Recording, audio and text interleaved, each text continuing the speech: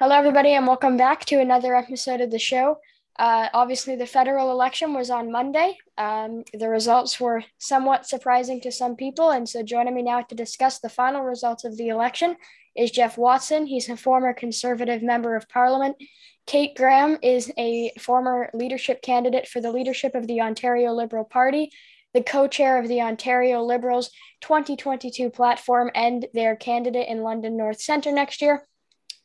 Kirsty Kirkhope is a national reporter for the Globe and Mail, and Chris Hall is the host of CBC's The House Radio. I'll start now with you, Kate. Many people are saying that the Prime Minister called the election, obviously in August, but the results of the election, according to some people, haven't changed all that much. Obviously, there are some individual ridings that flipped, but what would you say to a voter who is, a little bit angry that we had to spend all of this money and then now we're just heading back to basically the same parliament? Sure. Well, first off, thanks for having me on again, Wyatt. And it's a treat to get to have this chat with all of you. There's certainly a lot to unpack from this week. To your question, I'll start by kind of picking a little bit, if you don't mind, at the underlying assumption. And this was a big part of the campaign narrative was, why are we having this election and so on? And, there's always good discussion to be had, but I think we need to be really careful about a message that we should be trying to avoid elections. Like there's something that should be put off, just let people govern forever unchecked. I teach political science at Western and Huron, and I had lots of students for whom this was their very first campaign. August is normally a really kind of sleepy time. And instead, there were hundreds of thousands of people all across the country talking about the direction we want to go, talking about big policy ideas. So for me, the value of a campaign, it's not just the outcome at the end. And I actually do think there were some important changes that happened on Monday that we may be, I'm sure we'll get into this, but we may be minimizing a bit. I think the real value of a campaign is the opportunity for us as Canadians to intentionally and deliberately talk about the direction that we're going. And this campaign, like everyone, delivered that. And I want to see a lot more of that. People on doorsteps, text messaging, Zoom calls, whatever, talking to each other. It's not something for me that we should be trying to avoid as a country. If anything, it's something we should value more and take advantage of the opportunities when they come up to talk to one another about the kind of country we want to be in, the direction we want to go in. Kirsty, I'll ask you about sort of some specific races. Were there any specific races at the local level, like in individual ridings, that sort of surprised you, or that, people weren't necessarily expecting to flip or to go one way that did?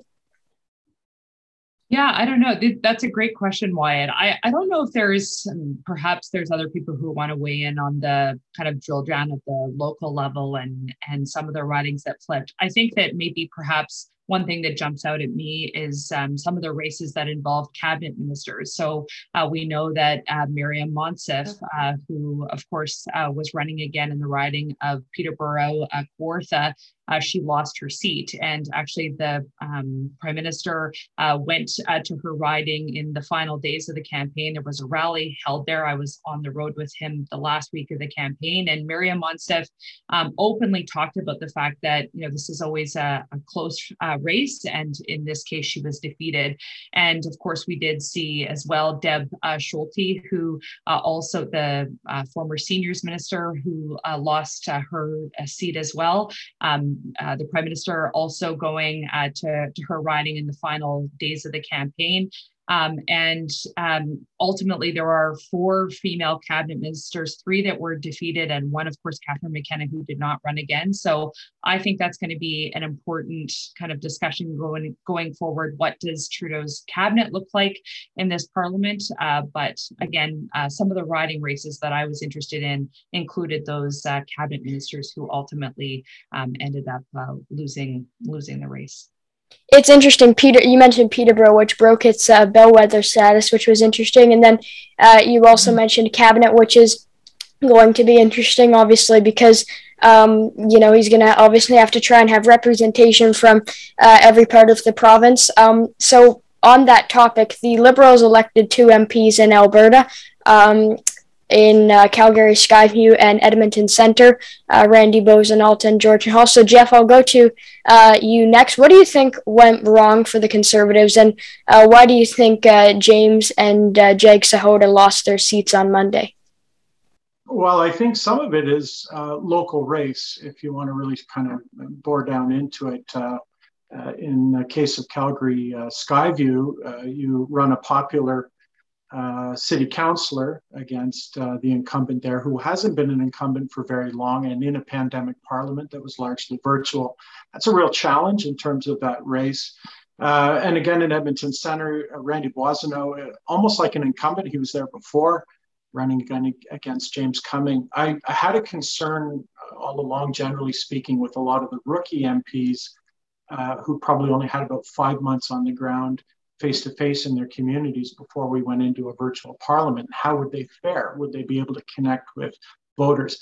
That's not to say there aren't some challenges ahead for the Conservatives on the prairies, generally speaking.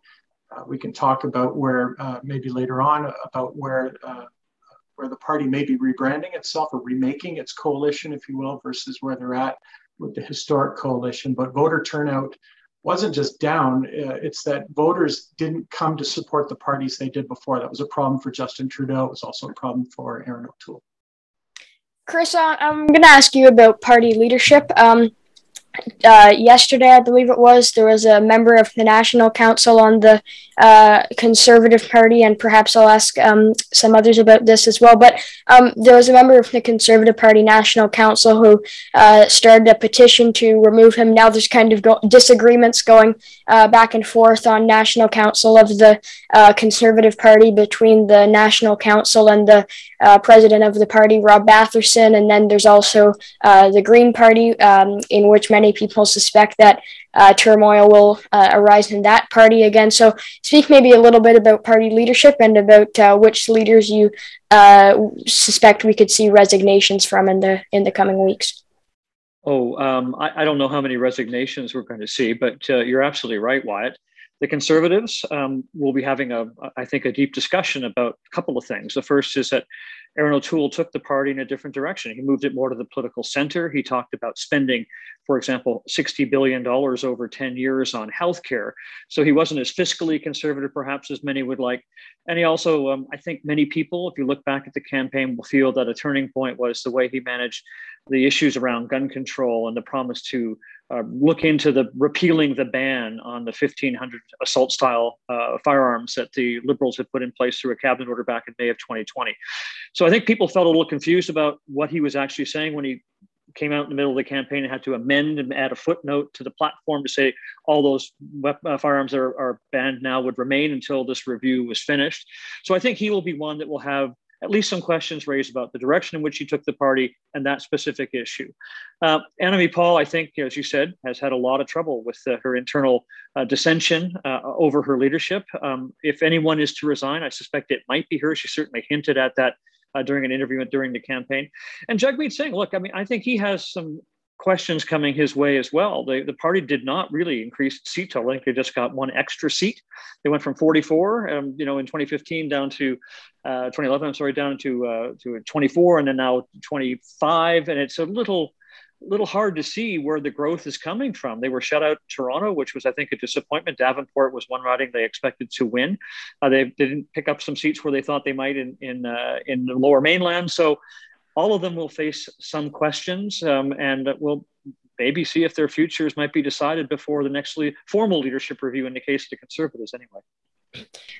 Kate, on the same topic of party leadership, many people, and there were many political pundits who were saying that Justin Trudeau called the election if he didn't get a majority government. Many people suspecting that he would face calls within his own party to resign. So do you see Justin Trudeau staying on as leader of the Liberal Party? Yeah, this has been sort of the obsession, I think, of the discussion in the last few days is, how many of these leaders will be on the next stage and so on. And, this might sound a little Pollyanna of me, but I'm going to say it anyway. I think for all of the parties, elections can and should be moments where they reevaluate, what was their pitch to voters, what resonated, what didn't. We tend to lay so much of the success and blame at the feet of the leader as if they, as individuals are responsible for the victories and the losses. And I mean, of course, to an extent that is true, but at the end of the day, a party is a collection of people who come together because they want to accomplish specific things. And so I hope that for every party, I hope it's a lot more than just how did the leader do and, how do the numbers stack up? It should be a much more introspective look at, what are the ideas that we put forward that caught on? We're in a minority setting right now. We actually are going to some leadership across all of the parties, including being able to work together on things that Canadians expressed quite clearly matter to us right now: climate change, housing, childcare, and so on.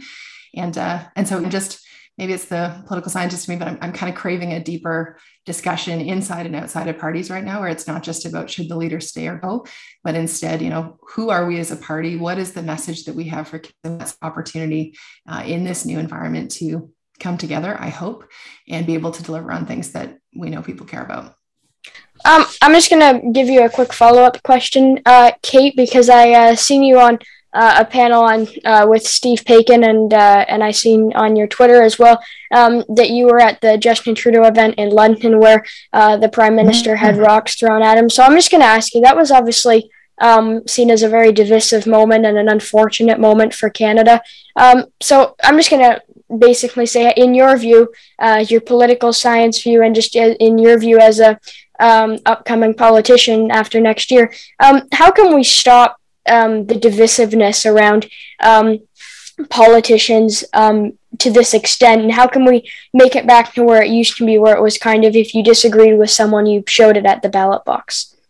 Mm-hmm. I think it's such an important question. So I was at that Justin Trudeau event, and I had my 1-year-old baby in my arms. There were lots of kids there, lots of seniors there.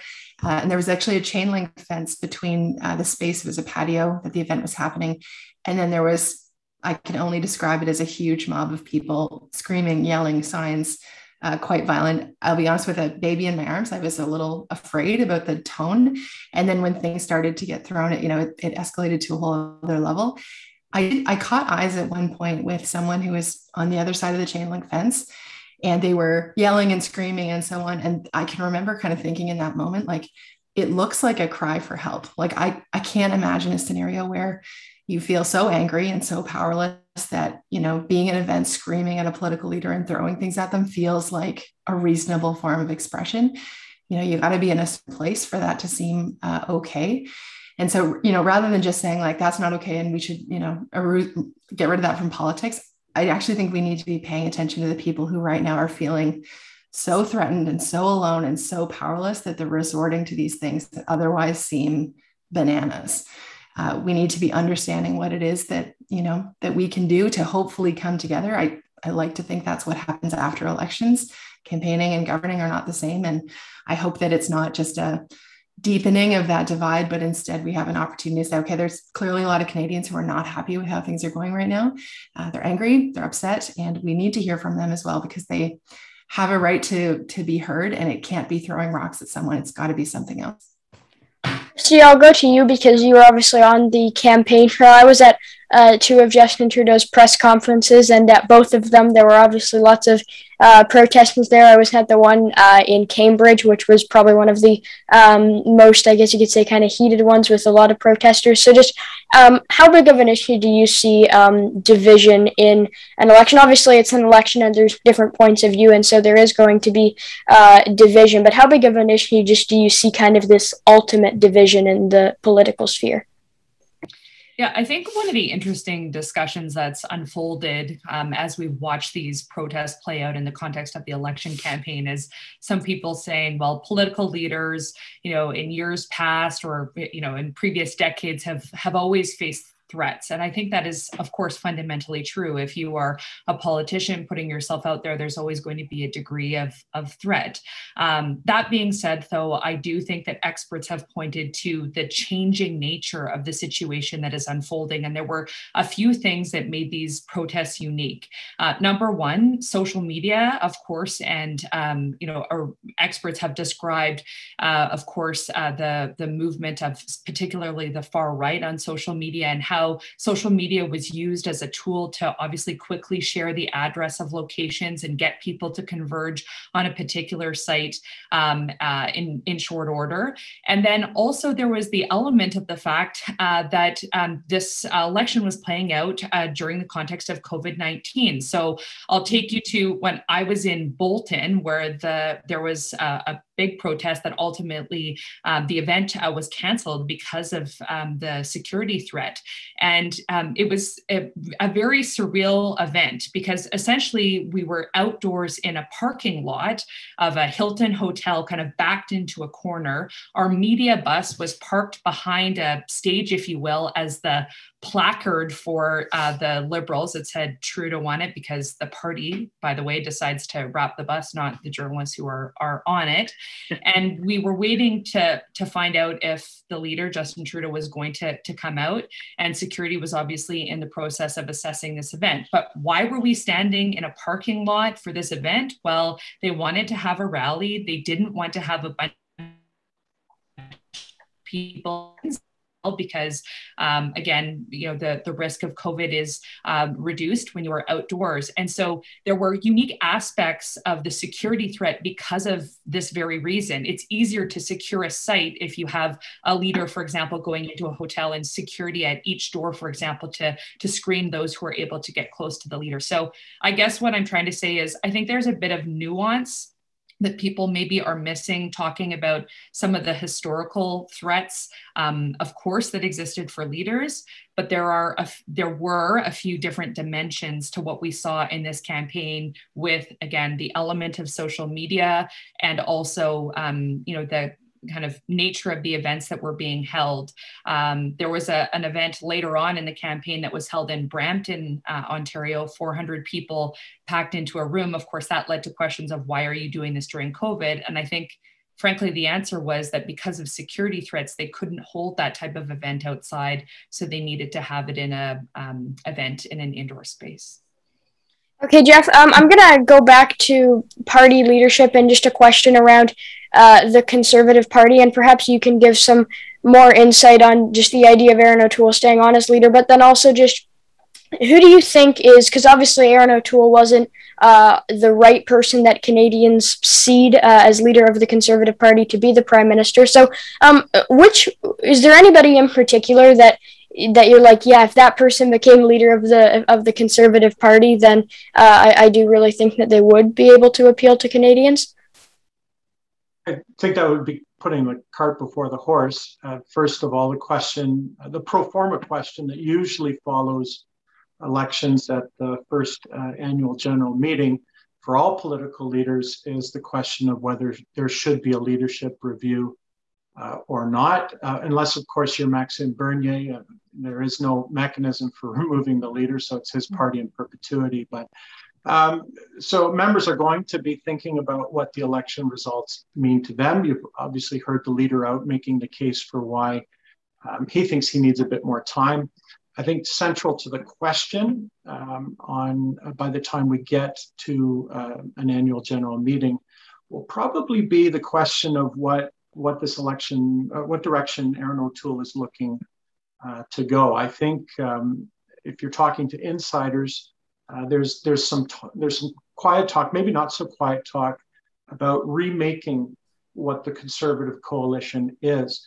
You heard the comment during the campaign. Aaron O'Toole said, "This is not the party of your father or your grandfather." Now, curiously, he campaigned with Brian Mulroney, but not Stephen Harper. And there may be some messages in that. I don't know that Aaron O'Toole is sort of pivoting ideologically or sort of, looking at a set of issues, just come to the center a little bit. I think he aims to remake the coalition. Maybe it's less about rural Canada and more about the big cities, if you will.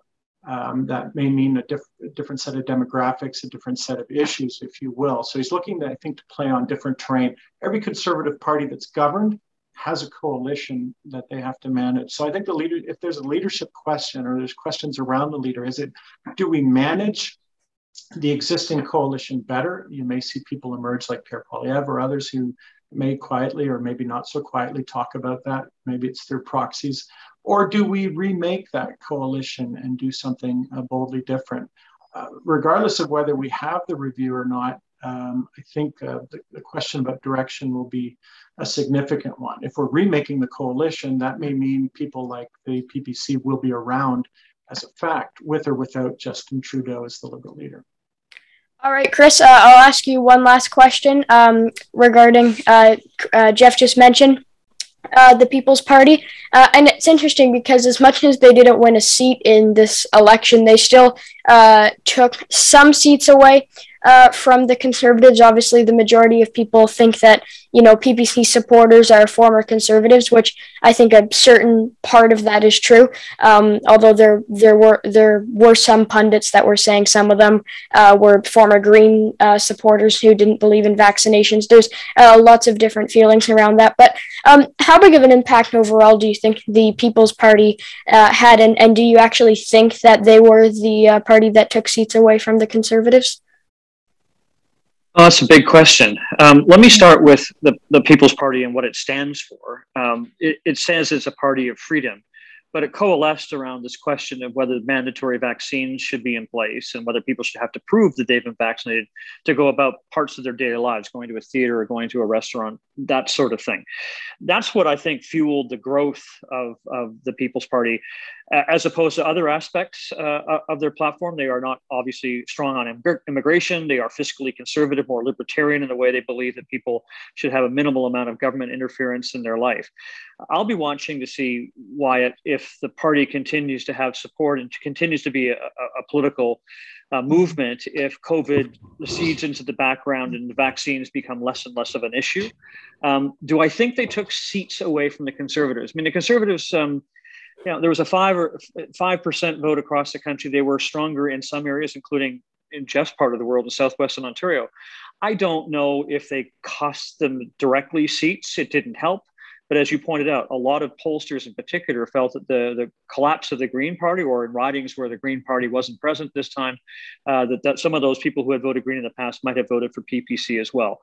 So to answer your question, I think they weren't helpful to the Conservative cause. I can't at this point to specific ridings they lost because of the PPC vote, but it certainly didn't help. The big question, I think, is more about where does the People's Party find itself as we look ahead to a next election or the next 4 years? Is it possible for them to carve out a niche of people who are disillusioned with all the political parties, and perhaps in particular with the Conservative Party, given Bernie's own past association with them? Alrighty, well, go ahead, Can Jeff. I jump in on that question? Yes, actually, I think on the question of costing the Conservative Party of Canada seats, I think actually the more interesting split was the progressive split. There were a number of places where the progressive split allowed Conservative candidates to win. And I think that number is actually more than the PPC would have cost the Conservatives. I think for those who've done a deep dive on the switcher question for PPC and CPC, maybe about 30 to 40% of them, 40 at the top end, were switchers from the CPC. So I wouldn't suggest that that was a huge factor in a lot of seats. But that progressive split, remember, in Justin Trudeau's great strength in terms of a majority government, it was unifying the progressive coalition behind him.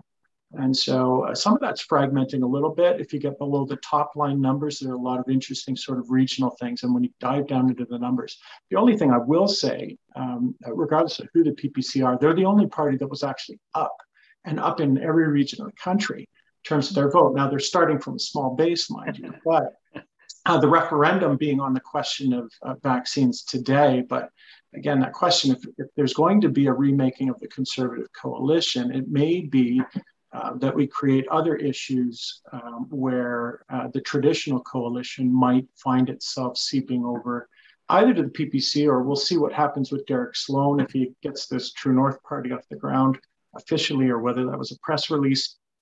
There could be some options for more fragmentation in the traditional Conservative coalition. Alrighty, well, Jeff, Chris, Christy, and Kate, thank you all so much for joining me, and it was great chatting with you all, and look forward to getting into the next Parliament. Thanks a lot. Thanks for having us on. Thank you.